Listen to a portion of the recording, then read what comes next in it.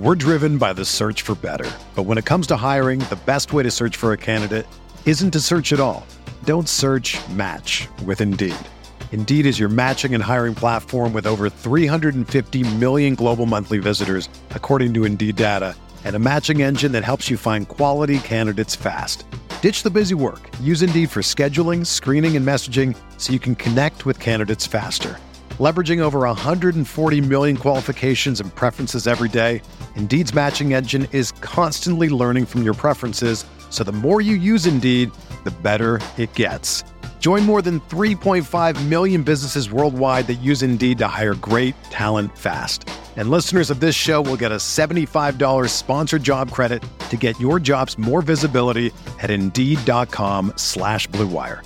Just go to Indeed.com/Blue Wire right now and support our show by saying that you heard about Indeed on this podcast. That's Indeed.com/Blue Wire. Terms and conditions apply. Need to hire? You need Indeed.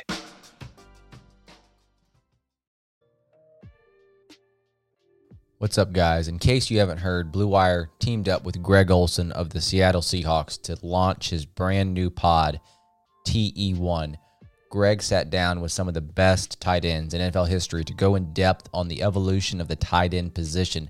Panther fans will not want to miss out on listening to our old pal chop it up with some of the best ever to lace him up. From Ditka to Kittle, all the way down to Cole Kmet. We have you covered. Check the description box for a link to the feed, or just search TE1 anywhere you listen to your podcast. And just like Greg revolutionized the tight end position, you can revolutionize your football experience with NFL Sunday Ticket by DirecTV. Catch all the out-of-market games every week on all your devices and never miss a moment from your favorite players. Go to NFLSundayTicket.tv and use promo code BlueWire at checkout for 15% off. That's NFLSundayTicket.tv and promo code Blue Wire. Blue Wire. Breaking news, Terry Rozier. He'll be the next starting point guard of the Charlotte Hornets. Step back, wide open, and it's good! Terry Rozier! Lamb has the fire! More Brendan! Some frequent flyer miles! All right, what's up, and welcome to another Buzz Beat, your Charlotte Hornets podcast on the Blue Wire Network. This episode is brought to you by our partners, Sunday Ticket, TheraOne CBD, and Bet Online. On the last episode, we gave our live reaction to the Hornets moving up in the lottery, and now that we've had about 5 days to let it sink in, we're going to talk about it some more. This is Richie, and I'll be joined by Brian and Spencer today. Brian, it feels like every day I wake up and I just want to check the news and check the headlines to make sure that the Hornets are still picking third, because every time I think about this, the lottery happening, I still think we're picking eighth. It's crazy to me. Is that how you feel? Yeah, it feels a little surreal still. I'm thinking back to the moment I saw the eighth pick card get flipped last Thursday night while we were doing the draft show live, and there not being a purple and teal, Hornet staring back at me on the screen. Pretty amazing. Shout out to Devontae Graham for getting the job done, bringing the lottery luck. But yeah, no, it's a little bit of excitement. I mean, this is certainly not the best draft to have moved up in, and we can talk about how there are plenty of pitfalls to be drafting at, 3 or 4 in this draft, more so than maybe any other year in recent memory. But it still brings a lot of positives to the table as well. It opens up some possibilities in terms of long-term team build going forward. And I really do think I said this the other week, and I'll say this again tonight, and perhaps even again later on the podcast. But I think it's a really good opportunity for the Hornets to think of, and for people that follow the team to think of, this is the first of, hopefully 2 straight top 4 picks. And what does that mean from a talent acquisition standpoint? I think that is significant as far as team building goes. Yeah, it definitely is. You definitely have to remind yourself every morning, waking up. I think when it really started to hit, the most predictable thing on Hornets Earth was when you started to see the jerseys photo cropped onto Anthony Edwards and LaMelo Ball, and James Wiseman's body on the internet. And you're like, oh yeah, okay, so this is going to happen for the next X amount of days until the draft actually does happen, which doesn't sound like October 16th now, but no, it's great. This is. The asset itself just increases by leaps and bounds, right? By just having a third pick, regardless of what Charlotte does with it. If they trade it beforehand, even if they pick the player at 3, which I think they will. I think they're going to make a selection here and not trade the pick. And regardless of how that guy ends up, he's going to start the league with more value league-wide, right, than the 8th pick would, regardless of whether the 8th pick ends up being better than the 3rd. So that's just an advantage for Charlotte across the board, really, no matter what happens and what they decide to do. So very exciting. Charlotte needed this. Its fan base needed this. I needed this. So we all needed this. Now let's talk about it. Yeah, so we're definitely going to talk about the prospects, who we would narrow down and consider for this 3rd overall pick. But I do want to get into Mitch Kupchak. He had an interview post-lottery with former guest of the show, Ashley Shamity, and he is still harping on BPA. So I think a lot of fans are wondering if the Hornets are going to try to draft a center because center is a position of need. But I think Mitch Kupchak I'm liking the fact that he's been very consistent in what he is saying. He keeps saying that we don't have enough talent to go out and just draft by position. And he even makes a mention of this in the interview with Ashley, that it was brought up, do you factor in maturity level? And he says, yes, you do factor in maturity level, but it could get dicey if you want to take on a swing on talent with someone that might have maturity issues. It is a tough decision that they have to make. So I think Mitch has been very consistent in his message in terms of the approach that they're going to take come October, if that's the actual draft date, that they are going to be focusing on talent and talent alone. And if that somehow overrides some of our better, more loaded, quote unquote, positions, he's going to go for the drafting of that specific player. So I don't think that the Hornets are going to be looking at a center just because they need a center. Now, if they feel that Okongwu or Wiseman is a top talent in their eyes, then yeah, sure, go for it. I don't personally believe that they, especially Wiseman, deserves a top 3 pick. But you guys liking what you're hearing from Mitch Kupchak so far? I mean, yes, I think there's value. I think there's merit, should I say, to both. Hey, look, there's a good chance that we might not draft the most mature kid in this draft, but he's going to be the most talented, at least in our eyes. I think that is absolutely a prudent and correct way to look at this thing, especially when you consider, although it looks like the Hornets should have a top 5 pick again next year, you don't know when you're going to be at number 3 again. I mean, the lottery rules just changed. So even if you stink, we saw at the Knicks and a few in Cleveland, you can be pushed back. I mean, tanking has been incentivized, and we saw it work at the first lottery. So, I think Kupchak's right from that sense. It's like, we don't know when we'll have a top 3 pick again. This is our shot. We have got to swing for the fences. And I think a lot of Hornets fans have been saying that's the route we should be taking, regardless of where we are in the lottery with the lack of talent we have on this roster right now. I think there's also a train of thought that would say, if immaturity is staring you in the face and you know it, take a swing at your own risk. And I think it can backfire just as quickly as it could pay off. And so, and there's no right answer here, but I do think there's some guys in this draft that are certainly talented, but are going to come to specifically really one in my mind that's going to come with things that you just better be ready for, because it's real. It's going to be there every single day. And if you don't have the infrastructure personnel wise to deal with it in the front office, on a coaching level, from a leadership perspective in your locker room, it can tear down everything you've built. And so I just hope that the Hornets are ready for that. So anyways, I think there's 2 sides to this story, and they can both be right. Yeah, I think a couple things. First off, agree with everything Spencer just said there. And I did a radio hit in Winston-Salem last Friday, I think the day after the lottery, and had this conversation between Mitch and Ashley was played, and they asked me about the quote, and just It's exactly what you should want your chief executive of basketball operations to be saying right now. Like almost all 30 teams should be thinking about that. There are exceptions to that, certainly, because teams that are in win now mode, maybe are thinking for fit and stuff like that. But like, just no one in Charlotte is kidding themselves. They realize that they need talent. They need to upgrade talent, and that there is nobody on the roster right now, even though there's some good young players, that's like, can't miss, and so they've got to just do whatever they can to go out there and bring in as much surefire talent as they possibly can. And luckily for them, they've got 3 picks in the draft, 2 in the top 32 and 1 in the top 3, actually. So that all of that is very good. And then, if you're getting into any discussions about if you're thinking about prospects, as far as character or baggage or anything like that, like, you're really talking about one guy, because from all intents and purposes, everything about Anthony Edwards and James Wiseman these are like great young guys.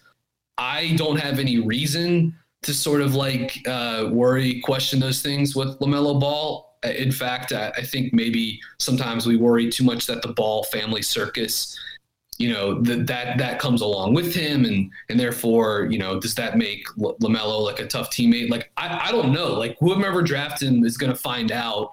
But for me right now, that's not quite like I'm less concerned about it, even though like it is obviously something that will have to be factored into the decision-making process.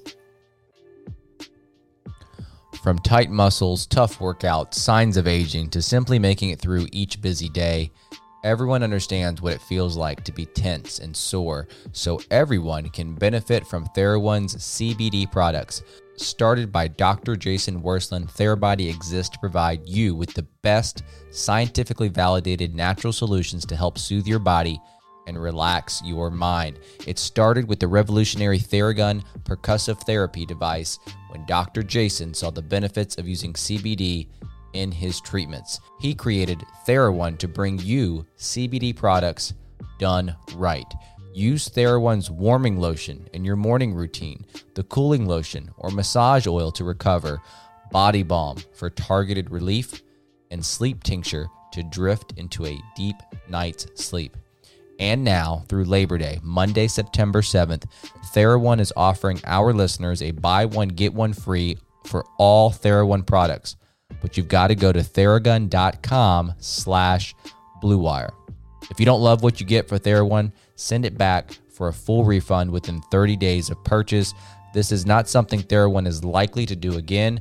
Buy one, get one free at theragun.com/BlueWire. But only until Labor Day. Go right now to theragun.com/BlueWire.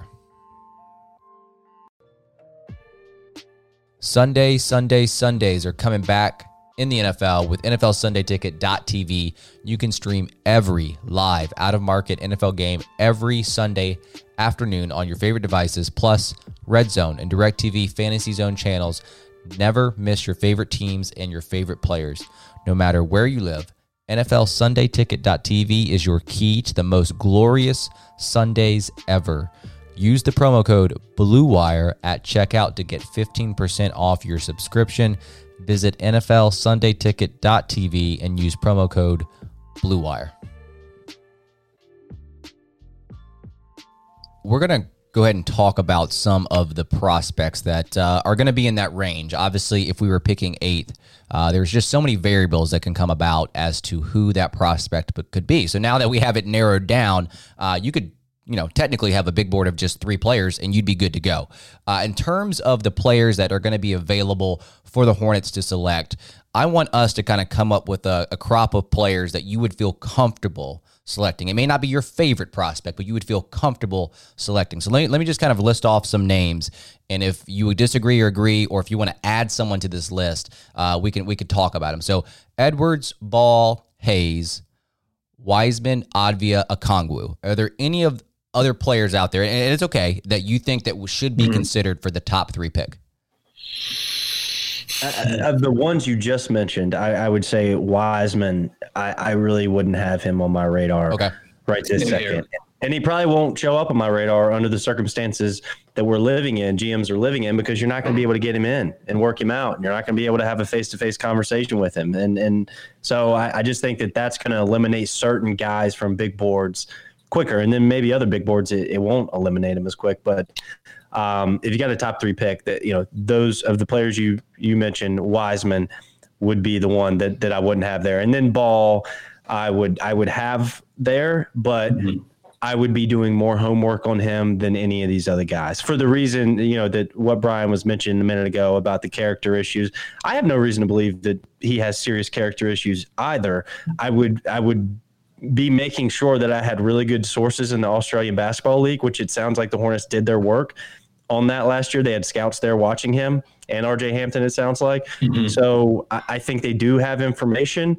I would be doubling down on that information at every single corner, because I do think it's a concern with the Ball family. The Lakers had some equity and probably some cash to keep Mr. Ball quiet that the Hornets don't have. And I think that's a thing. Like, I do think that Papa Ball is going to be a little louder if his youngest baby is in a small market and if something starts to go wrong. Look, that's conjecture, but that's a gut feeling. I think it's going to be different in a smaller market, and that does make me nervous. And that's where I think that the Ball circus, yes, it can be overplayed, but I don't think that it's just always overplayed, especially in a situation maybe like Charlotte said. Yeah, well, Wiseman is the one guy that I would peel off from that. There's no one I could really think to add. There's part of me that like wants to say Devin Vassell, but 3 is probably like a little too high given some of the other potential talent that's on the board. So I will, before I jump off that cliff, I will grab myself and try to ground myself as before mentioning Vassell as a possible top 3 candidate. So yeah, I would peel off Wiseman. I really wouldn't go to Wiseman until later in the lottery at the absolute earliest. So yeah, but yeah, of that pool, you've said it, and I think you can even nail it down a little bit further. Like, I like Denny, but yeah, and I think Denny's going to be a good player in the NBA for a long time. But 3 is. I have no problem with him being mentioned in this discussion. If I was just coming up with my own little small big board for pick 3, you know, it really just sort of like stops and starts with Edwards, Ball, Hayes, and Okongwu. Yep. Yeah. That's the way I lean too. I included those players because, one, I feel like Advia just seems like a Hornets-y type of pick, and I know a lot of people are going to be clamoring for Wiseman, even among Hornets fans. So I put out a poll on BuzzBeat. As of the time of this recording, the 4 players that I inserted into this poll were Edwards, Ball, Hayes, and Wiseman, and Ball is actually leading it at 35%. Edwards is second at 31%.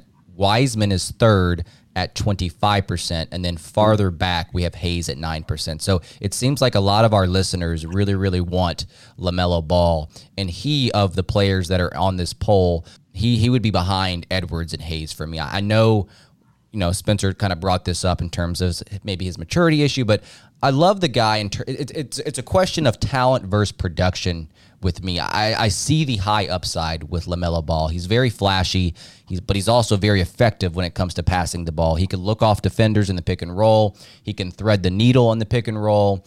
And even with his flair and his flashiness, he doesn't actually turn the ball over all that much at a crazy rate. His size at 6'7" definitely is going to help him on, you know, the rebounding side, and this obviously turns into transition offense. And to me, he's a relatively high IQ player. If you take out the shot selection, I think he can kind of see the game ahead and his instincts just kind of take over. But there's just some things that scare me about Ball, whether it's him just being, you know, too nonchalant on defense, his poor shot mechanics. He's more of a volume shooter than he is kind of like a pure shooter. He kind of reminds me of Westbrook in a way on defense, where he goes rogue sometimes. He doesn't get in the stance always. He loses his men off ball. So Ball, I totally understand the upside, and I get why maybe our listeners love him. And I know, Brian, out of the 3 of us, you're probably the highest on Ball. Yeah, But I think so. To me, I cannot. I'm kind of my stock on him is going down for me. But again, I get it. I understand, and I'm glad you brought up like the gambling defensively. We talked about that when we did the pod on him a couple months ago, and yeah, it'll be interesting to see how he fits defensively into the NBA. There are very real concerns, and we'll see really how he evolves as a team defender, because ultimately that's going to be sort of what sets his floor as a defender. You know, can he keep up some of those event creation habits, the steals, without, you know, sort of like the insane gambling and perimeter ball watching that sort of plagued his play. It's crazy also too that this guy isn't, you know, LaMelo Ball hasn't played. LaMelo Ball and James Wiseman haven't played a real basketball game since last November, which is like also just a crazy thing to think about. Same with RJ Hampton as well too, I believe. But I do worry about the shot a little bit. His mechanics are a bit of a mess, but they've gotten better. And I think he's never going to be like a knockdown, pull up, you know, A1 stud.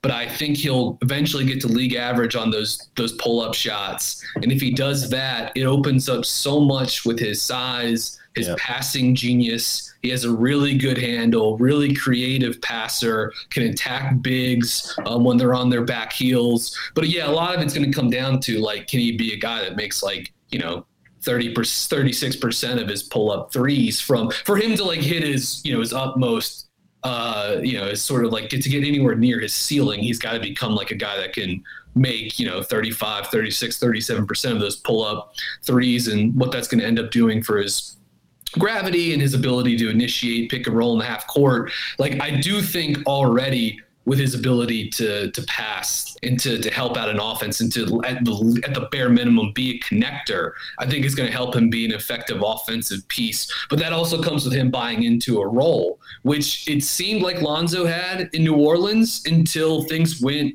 Man, the Pelicans were weird down in the bubble, and perhaps maybe there is a little bit of pushback against, you know, Zoe not getting to be like sort of like a, you know, an A1 half court initiator. But yeah, just look, Ball, his ability to change directions. He's a good pick and roll passer, a really good pick and pop passer. I think that fits with PJ as well too. But the one thing I would also like to add too is I think there is something to be said about this notion that the Timberwolves right now they have the number one pick, and they have a front office that is filled with a lot of people that used to work for Daryl Morey in Houston.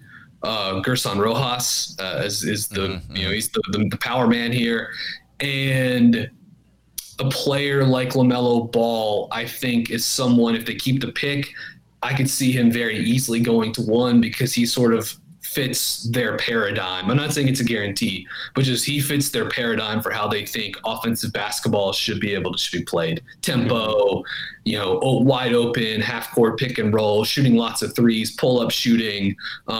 He makes more sense in that realm than someone like Anthony Edwards, even though Edwards has pull up game and step back shooting game. It can pass a little bit as well too. Yeah, I mean, I have no doubt that LaMelo Ball, like of these top 5-6 prospects Rich, you mentioned earlier, that he's probably got the best feel for the game. Like, he's got the highest IQ. Maybe there's an argument to be made for Killian Hayes, but that's not my concern. I mean, his feel and his passing ability and his you know, his change of direction, he plays at his own pace. I mean, we see guys all across the league now. They don't have to be uber athletic to be very, very productive. If you can't speed them up, then they're going to be hard to stop. And so I think LaMelo can be one of those guys. But yeah, I mean, you know, Brian mentioned a lot of things. The shot worries me. It has gotten a little better, but I still think you basically have to tear it down and rebuild it. I mean, it's the mechanics are that wonky. Now the Hornets have some, you know, they've got a very short track record here of helping some guys with their shots. I mean, I think Cody Martin is a great example, and what Caleb did specifically. Cody's numbers weren't good, but I thought the shot looked better, and Caleb's numbers were certainly good. You know, I would be interested in what his teammates have to say about him.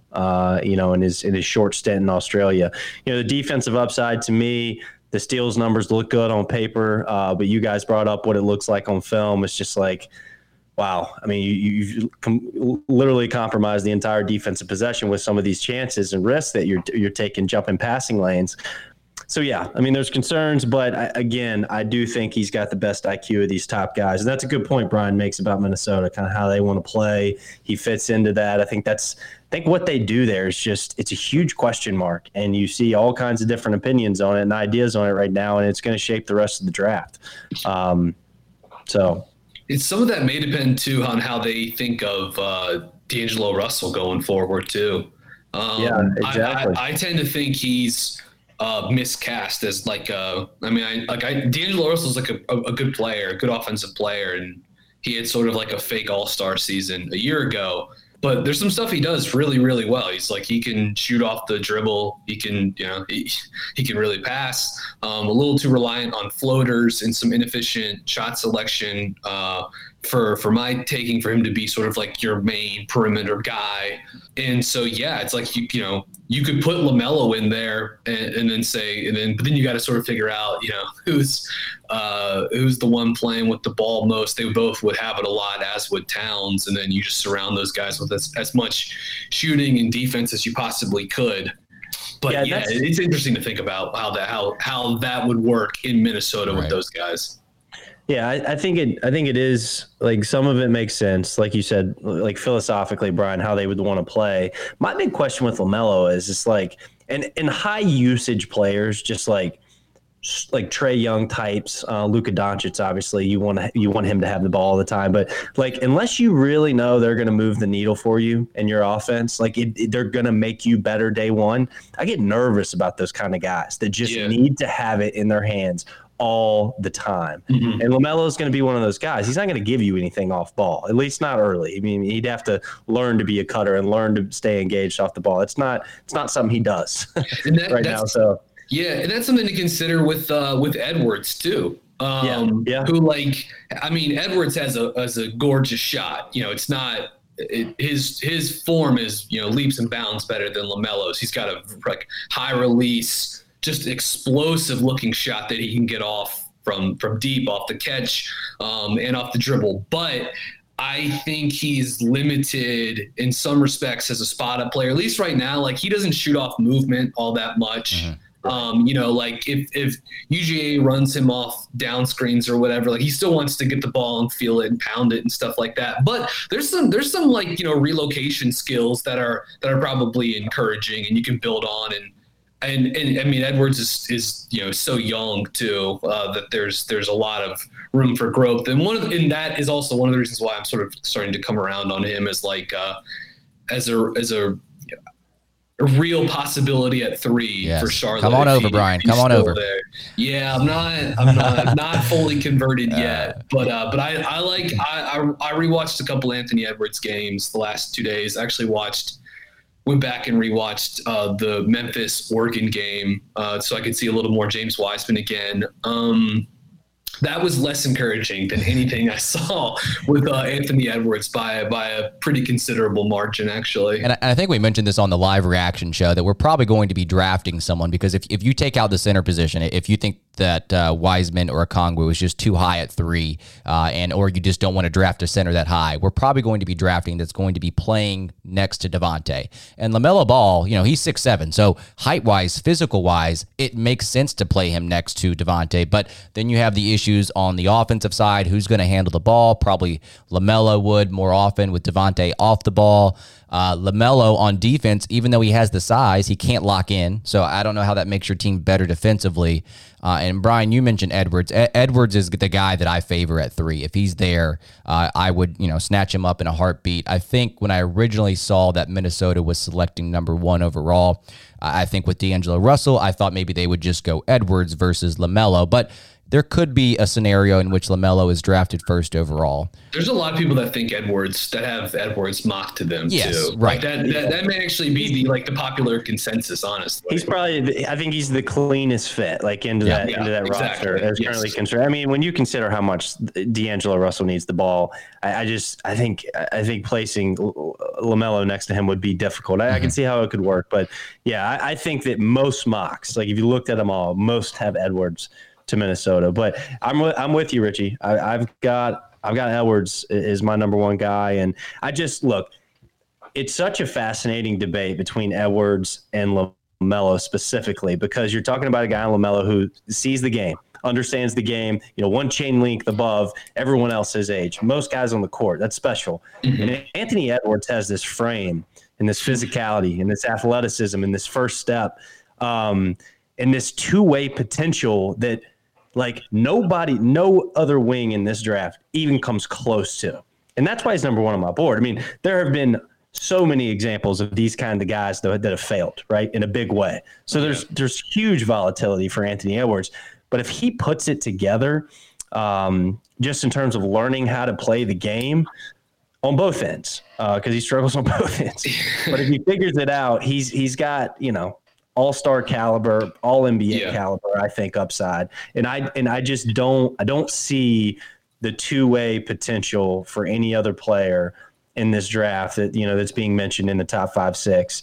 And so when you've got a draft like this with so many question marks, and you talk about we got to get the most talented player in the room, we got to get on our roster with the most upside, I just think it has to be Edwards here.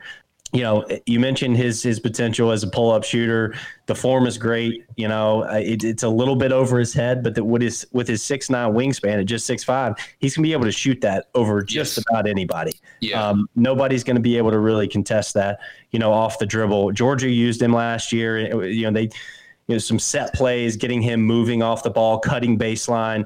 He didn't do it well. He didn't do it instinctively, but we saw if he catches the ball on the move going towards the basket, where he just needs 2 or 3 steps to get there, he's getting to the foul line at the very, very least. He doesn't have Edwards is so interesting because he doesn't have great handles, and I think he can get loose in a crowd. If people were going to double him on a ball screen or whatever, it feels like a ticking time bomb before he's going to turn it over. But man, it's not like I think his handles are mostly fine. And I wouldn't say he's got a wipeout crossover, I wouldn't say he's got he doesn't have a tight crossover. And I wouldn't say he's got one of those loopy, maybe you're going to turn it over. Maybe you're going to just shake some guys out of his shoes crossover. But he has that ability. Monk does this too, man. When they sort of plant one foot, they plant that left foot and they cross left to right, and then they get that accelerate so quickly, and then they get that and they get that left inside shoulder as they're going left to right on the past the defender, the on ball defender's shoulder, right. It's over, dude, and he's gonna get to the rim and he might put the big guy on a poster. He is so explosive, and it's really fun to see when he, if he rejects a screen. And goes, your screen set up to his right, he rejects left, and sometimes that's when you get to see those crossover moves. Sometimes you see him in transition, and I mean, Monk did that a lot this season too, and it was really effective for him to sort of crossover and then use that to tunnel his way to the rim, find a gap, and Edwards, with his ability to split screens, reject screens, or just get the edge and go around guys in the half court or in transition. You add that to if the shot fully comes online, and I do buy a shot, and you have a really appealing offensive player, and just the two-way aspects of his game. He had on-ball flashes defensively this season, and he's so strong in his chest, that old football player mentality. You're it's hard to move. If the light ever went on, this guy would be a phenomenal point of attack defender. Could guard big wings, could guard a variety of position types. I will briefly push back a little bit on I think Killian Hayes, and maybe he doesn't have, because athletically he is not as explosive as Edwards. He sort of is falling short of the potential where his best outcomes are leading him to superstardom, all-star levels, like if Edwards could sort of get to that on his own game. But Hayes is a really good two-way player too, and again, he's not as strong as Edwards. None of these wings are, unless you want to maybe put Pat Williams in that or something like that. But Killian Hayes is a really damn good two-way player, a really, really interesting prospect because of that too. And he's a phenomenal team defender, much better than any of these other guards we're mentioning, and a very good pick and roll defender, good point of attack defender, good hips, can really slide, move, turn ball handlers and stuff as well. It's one of the reasons why, if you're finding, I think, the best the best blend of like fit and talent. Hayes makes a lot of sense for you. Now maybe 3 is too early to take him, but I really like Killian Hayes a lot. And if Charlotte goes Killian Hayes at 3, like I would be, I would think that's a pretty good pick, especially if Ball and Edwards went 1-2. Yeah, a lot of our listeners would agree with us with Killian Hayes, and we'll get to Hayes in a second. But I think it was like 9% that Hayes was in our poll. But back to what you were saying, Brian, earlier, I do like some of Edwards' off the dribble skill. He doesn't have the best handle, like you said, but he does have jab steps and step backs and side steps. He can split a pick and roll, and when he goes downhill, he can get to the rim. And like Spencer said, at the very least, go to the line. I don't think he's a great kind of player when it comes to efficiency at the rim, but he's above average, I would say. Right. And I don't know why it is. Like his form is fine to me, but as of now, like that's like one of the biggest things I can't get over with Edwards is the fact that he's just not consistent enough as a shooter. He's more of a scorer. He can go get you an ISO bucket if you need it. But for whatever reason, that shot hasn't come online yet. But the good news is he's not having to work through some of the mechanical issues that maybe LaMelo Ball might have to. One thing that like Edwards and Ball and Hayes all have, which the Hornets desperately need, is transition offense. Right? Like these guys know how to take defense going into offense. And obviously for the Hornets last year, you clearly had to get stops, but all 3 of these guys are going to add that to the next level. Yeah, I was just going to mention real quickly with Edwards, like shooting indicators are I think encouraging. He shot only 29% on threes this season. He and Tyrese Maxey, sub 30% 3-point shooting club in the SEC. But man, over half of his made threes were unassisted. 52% of his threes unassisted this season. So, there's some of that shot creation. His 2-point attempts away from the rim, 82% of those unassisted as well, too. Shot just 30%. And then at the rim, 69% shooting at the rim is pretty good. And only 38% of those were assisted. So again, you're seeing that, I think, along with the 77% from the free throw line, plus the stroke, there are a lot of indicators to suggest that Anthony Edwards can become a pretty good, 3-point shooter in the NBA. There's a lot of stuff pointing in the right direction for him, at least. Yeah, I think, and Edwards, he just, again, learning to play the game offensively specifically, he just fell in love with that pull-up, top of the arc 3 last year. I mean, it was his go-to every time he got the ball and the offense had broken down or Georgia was trailing, which they were in a lot of games. He was chucking that thing. Like he was going to let it fly.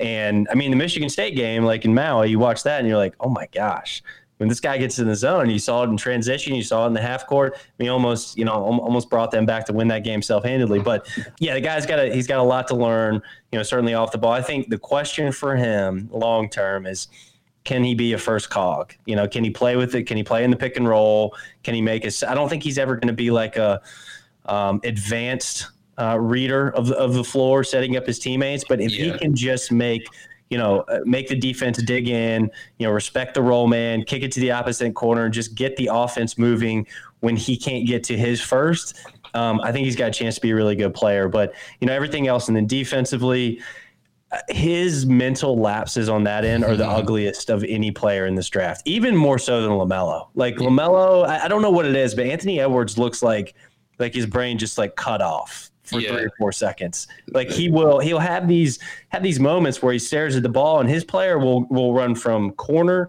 to almost opposite corner, will cut to the basket and then to the top of the arc, and Edwards is still standing in the short corner. He has so much to learn. I like the interviews with this kid, though, the ones that are available to the public. I like his demeanor.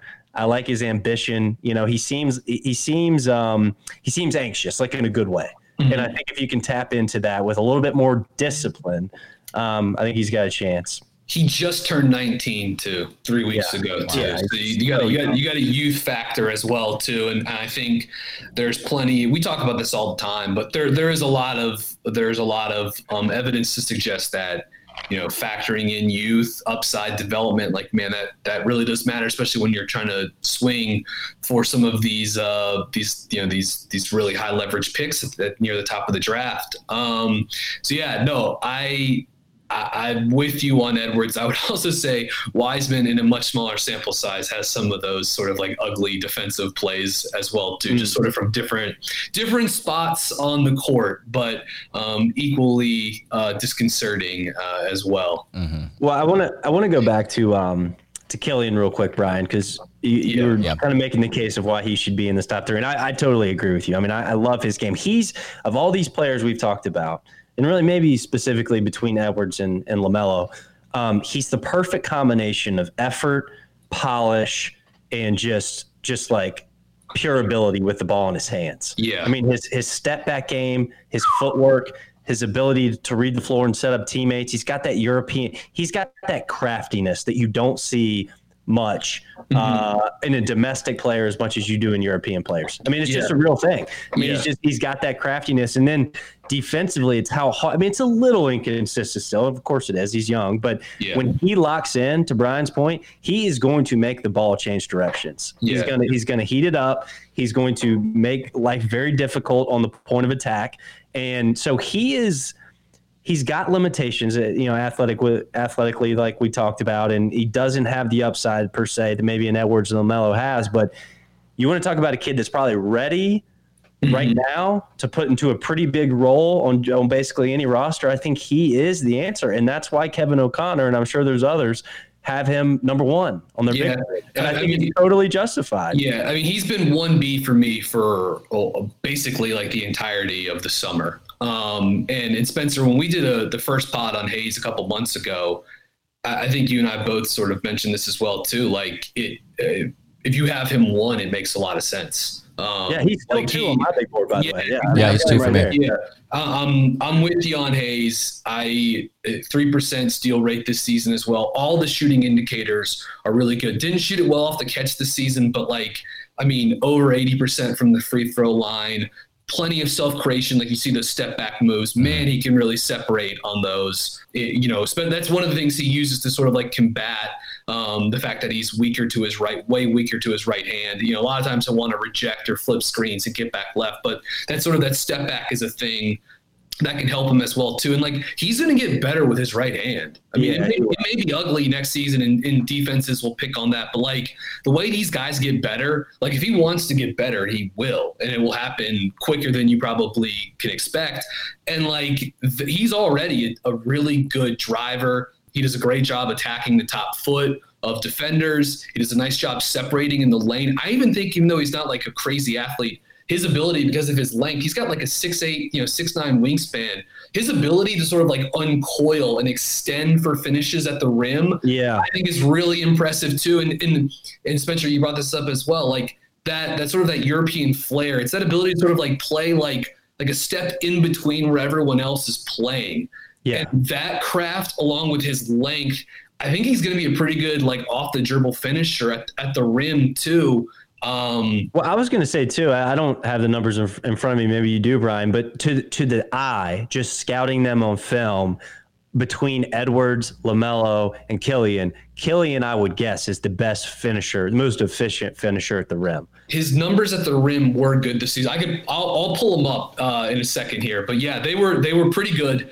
Finishing in both over, I think in the half court. I have Synergy's numbers somewhere before I lost access to their international files, but yeah, they were pretty good, and his off dribble shooting numbers were pretty good too. I'm certain that it was an effective shooting rate above 40%, which not amazing, but for an 18-year-old playing that can only drive one way, that's pretty good. And Spencer, you were also saying this as well too. Hayes is the blend of so many different positive things. Yeah. You can also add in fit. I think he's such an easy fit on this roster. Totally agree. Because he can play on the ball and off the ball, as can Devontae. I actually think people are a little down on some of the stuff Devontae does. And I feel like, Richie, you and I talked about this during the season.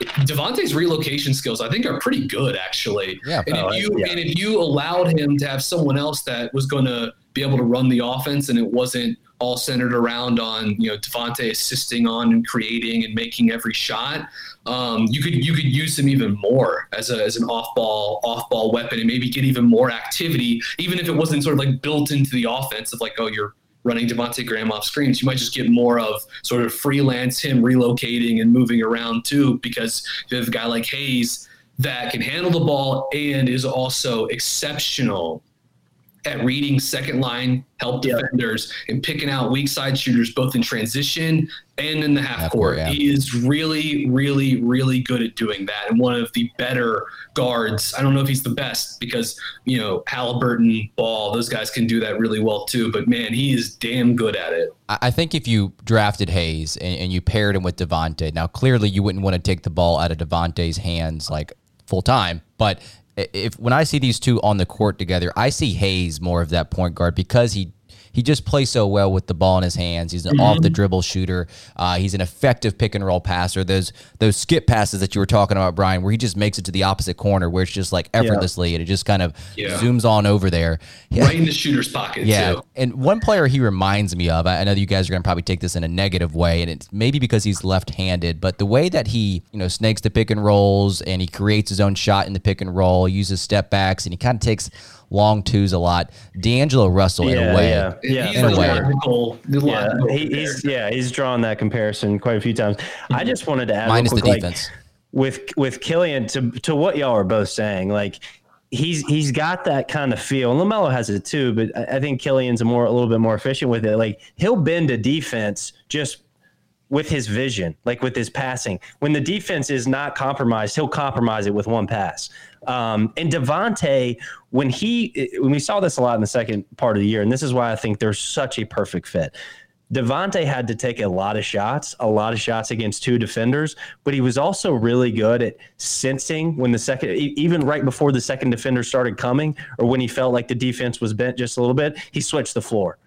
He switched the floor and gave Rozier that lane, boom, and now we're playing 2-on-1 or 3-on-2 or whatever it is. I think that Hayes can do that same thing. I think those two together are going to be really difficult to deal with, even for NBA defenses. And that's why I would probably get the most talented player.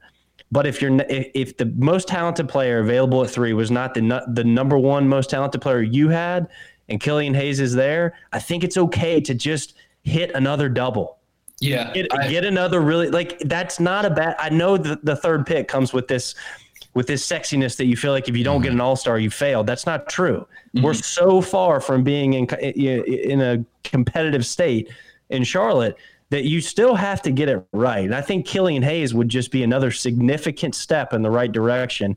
And to Brian's point, we'd project to have another really good pick next year in a draft that's supposed to be a lot better, in a draft that you're going to be able to get these guys, hopefully, knock on wood, into your facility and really know. So there's a great argument to be made that Hayes should just be the pick here. Yeah, his ability to play both ends of the court, and because he's long and a good on-ball defender, a good team defender, there's some serious versatility. It's like this guy can guard 1 through 3. Obviously some wings, not Kawhi or LeBron, you know what I mean? But it's like most big wings, long wings. It's like, he has a puncher's chance against these guys, and against 1s and 2s. Yeah, he's like he's a perfect fit. And I think his ability to not only complement Devontae, who, we feel like for the next probably, I think safely, because assuming Charlotte's going to extend him, you can just say like Devontae Graham between 25 and 30, unless he's traded, is going to be in the backcourt for the Charlotte Hornets, whether that's going to be 6-man, off the bench offense, or that's going to be him starting at point guard.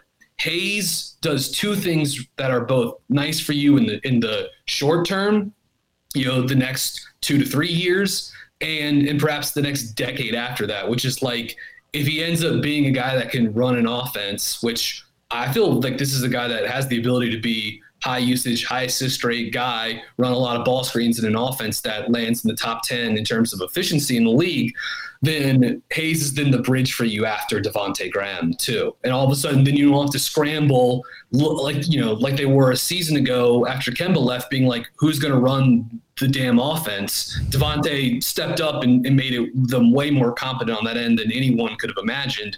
But Hayes would sort of perhaps spare you from that. And hell, maybe you luck up in 2021 and you get Cade Cunningham, and all of a sudden you're going to war for the next decade with Killian Hayes and Cade Cunningham. and Devontae there for half of that as the, your Lou Williams 6-man type coming off the bench, getting to play with both guys and bomb pull-up threes. And just like, how great would he be in that type of role? We're way in the woods if we're going over those scenarios. But Hayes he is such a nice blend of getting close to being the best prospect available and just like versatile fit that it makes drafting for the rest of it just makes team building and drafting so easier in a variety of different ways going forward, especially if he hits, anything above his sort of like median outcomes, Anyways, last thing I'll mention on Hayes here. I did find the numbers in 33 games this season across all competitions in Europe for Killian Hayes. 55% effective shooting out of the pick and roll, 0.85 points per possession when he used the possession. 49% effective shooting in off-dribble jumpers in the half court, 85 attempts, and 59% shooting at the rim in the half court, which is where about 20% of his overall field goal attempts came from. So not crazy volume, but pretty good. I think 59% for a skinny 18-year-old is pretty damn good, actually. Yeah, playing against 30-year-olds. Yeah, exactly. Yes, exactly. Yeah, I think Hayes to me is second on my board behind Edwards. The one place where I struggle right now is my third pick. I know that, Brian, you're high on Ball. I have a tie between Ball and Okongwu, and I want to talk about Okongwu just briefly here. Okay. Clearly, a center is not someone that you typically want to draft this early, but we're going from one pick and roll guard in Hayes to a pick and roll big with Okongwu. He just knows, when he's in these situations as a pick and roll, he knows when to roll, he knows when to keep the guard on his back, and then when he gets the ball going towards the rim, he can finish with either hand. I think he's a very versatile player. More than he actually showed at USC. He's versatile on the defensive side as well when it comes to defending the pick and roll. I don't think he's going to be a big that is limited to just kind of a drop coverage. And then one of his biggest assets is his rim protection, his length, his strength, his positioning, almost averaging, 3 blocks a game. But, this guy, I don't know if I can put him ahead of Ball, but if Edwards and Hayes were gone at 1-2, I'm not saying that that's happening. I would have some kind of consideration here between Okongwu and Ball, as crazy as that sounds. I don't. I mean, I would go Ball, but I like Okongwu a lot. I really do. Let me pose it this way, Brian. Let's say Ball's off the table, and Edwards is your third guy. Would you consider him over Edwards? Because that's probably a tougher decision in your mind. I would consider it, but I would still go Edwards. A couple things I'll say about Okongwu, because I watched a bunch of him last weekend, including a game against Stanford where USC let him switch a fair amount onto some good guards, including Tyrell Terry, who's going to be a top 27 pick or whatever in the draft this season. Okongwu was awesome. Terry didn't score on him one time in a switch. And in fact, Okongwu stayed in front of him and forced him into some bad passes, some bad late clock shots. It was pretty eye-opening to see him do some of those things. And if you want to talk about pick and roll bigs, watch the way that Okongwu gets out of his break. What I mean from that is by when he screens and then spins and opens up to roll, he's so fast and fluid at doing that. And you compare it to Wiseman, who's so robotic and almost wooden. Lumbering, yeah. It is not apples to apples.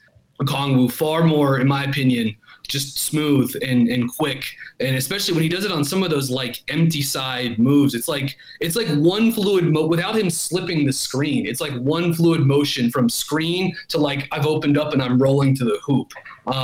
It's really impressive. He is a terrific athlete, and his ability to high point the ball. Some of these passes he caught in traffic are crazy, and I think his footwork in the post and on the short roll is really appealing to. If they went Okongwu at 3, I know I hear some of the detractions and why they could probably get centers that are equally as good at guarding pick and roll, if not better than him later in the draft. I hear that. I hear the considerations for Zeke Naji or Paul Reed or Xavier Tillman, all of whom I would covet and love to see on Charlotte's roster at pick 32.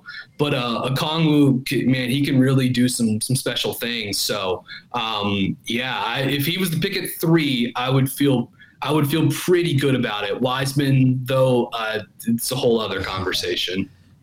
Yeah, I think 3 is probably, a little rich for my blood, but I agree with what you guys have said about him. I love Okongwu as a prospect, to add on to what Brian was saying. One of my favorite things about watching him is how quickly he gets off his feet. And it doesn't quite add up, because sometimes you watch him and you think, God, he seems a little heavy footed. But that could also just be, some indecision, and just learning how to play the game as well. But how quickly he gets off his feet to finish or to block a shot. And then a second jump. We talk about second jump a lot with Yes. Biggs. He's got that ability at a very high level. And he's just a super coordinated guy that's 6'10", almost 250 pounds. I mean, it's, we'll see with him.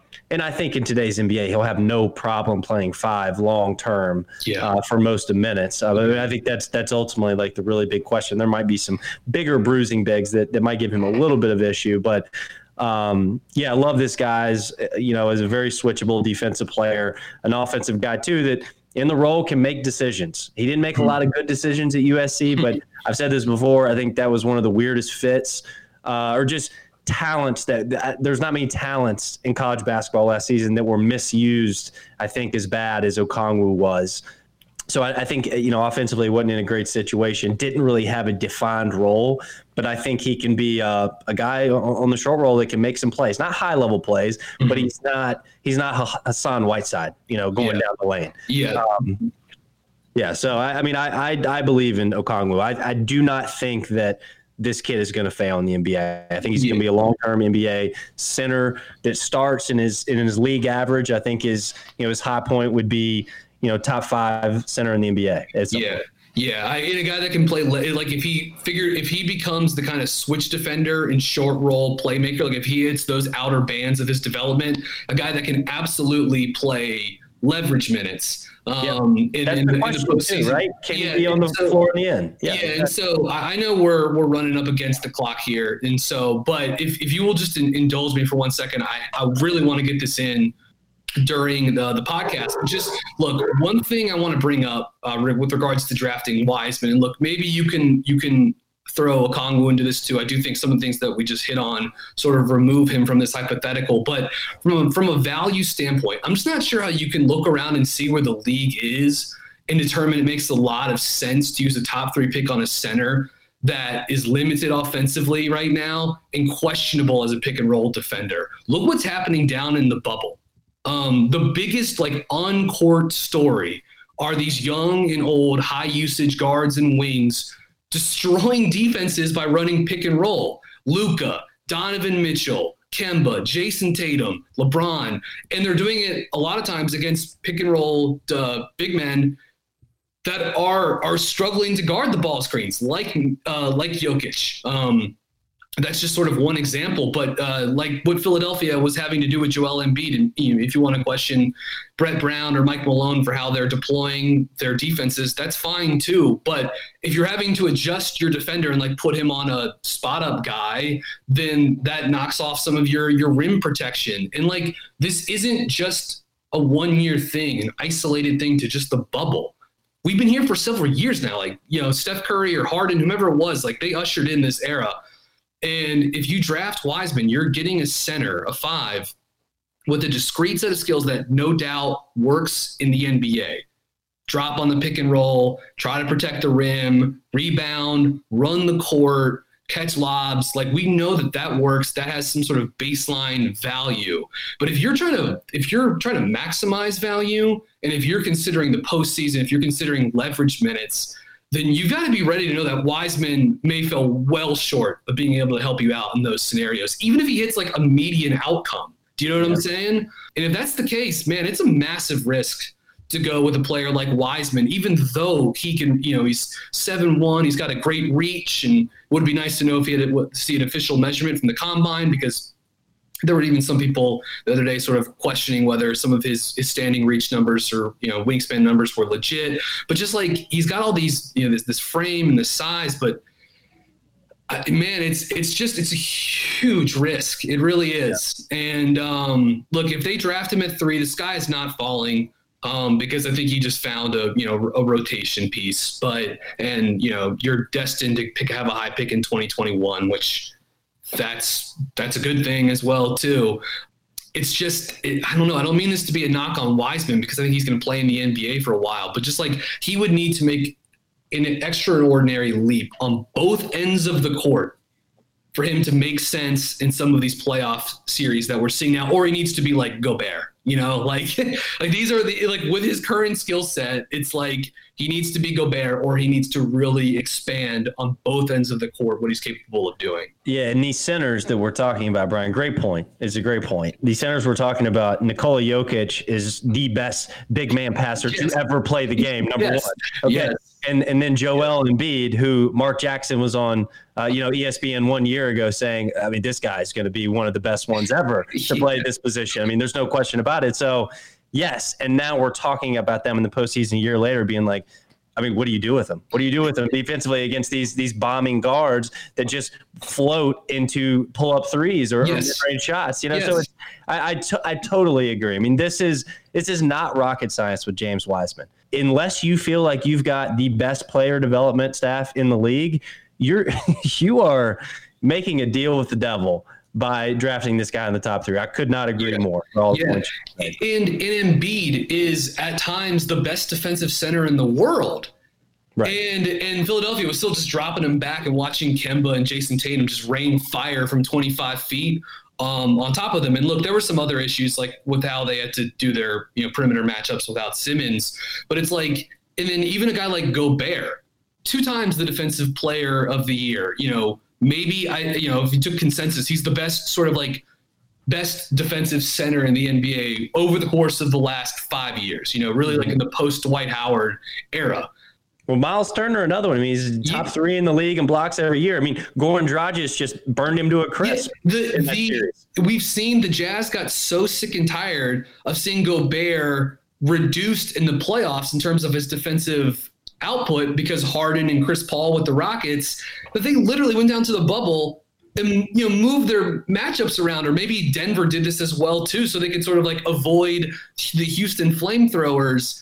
And yeah, I mean, like part of the issues with Denver is like, I mean, even Jamal Murray's given them some fits, but obviously Gobert's been amazing and defensively in that series. It's just like, even with the best defensive centers in the world, this is still a super big concern. So yeah, that's why it's like Wiseman would have to make just exponential leaps for this not to be a problem. Eventually, if the Hornets make the playoffs and are in, actual like high leverage, moments. Yeah, I definitely, with the trends and the way that the offense is going on the NBA level, Wiseman doesn't make a whole lot of sense. I think 75% of these 300 votes that came in were for Wiseman, so they would disagree with us. But like you're saying, Brian, like he would have to make leaps elsewhere to make it worth it. So I would still take Okongwu over Wiseman, even if, we weren't talking about high leverage situations. But that is a big factor as to why I like 00 over Wiseman, among many other things. So thanks again, guys, for tuning in to another Buzz Beat. Also, for our next episode, which we'll probably go live for, we're going to finally reveal our big board number 21 to 30. So we will see you guys next week. Did somebody say playoffs? NBA and NHL are playing for the gold. Now our partners at BetOnline have you covered. Get in on all the action, including a new NBA bracket contest with plenty of chances to win. MLB season is pushing into fall, and there's no shortage of ways to bet with hundreds of odds, futures, and props. So take advantage of the return of sports, and remember, the casino never closes. Check it out all day, all night. Go to betonline.ag and use promo code BLUEWIRE to receive your welcome bonus. That's betonline.ag, promo code BLUEWIRE. BetOnline, your online sportsbook experts.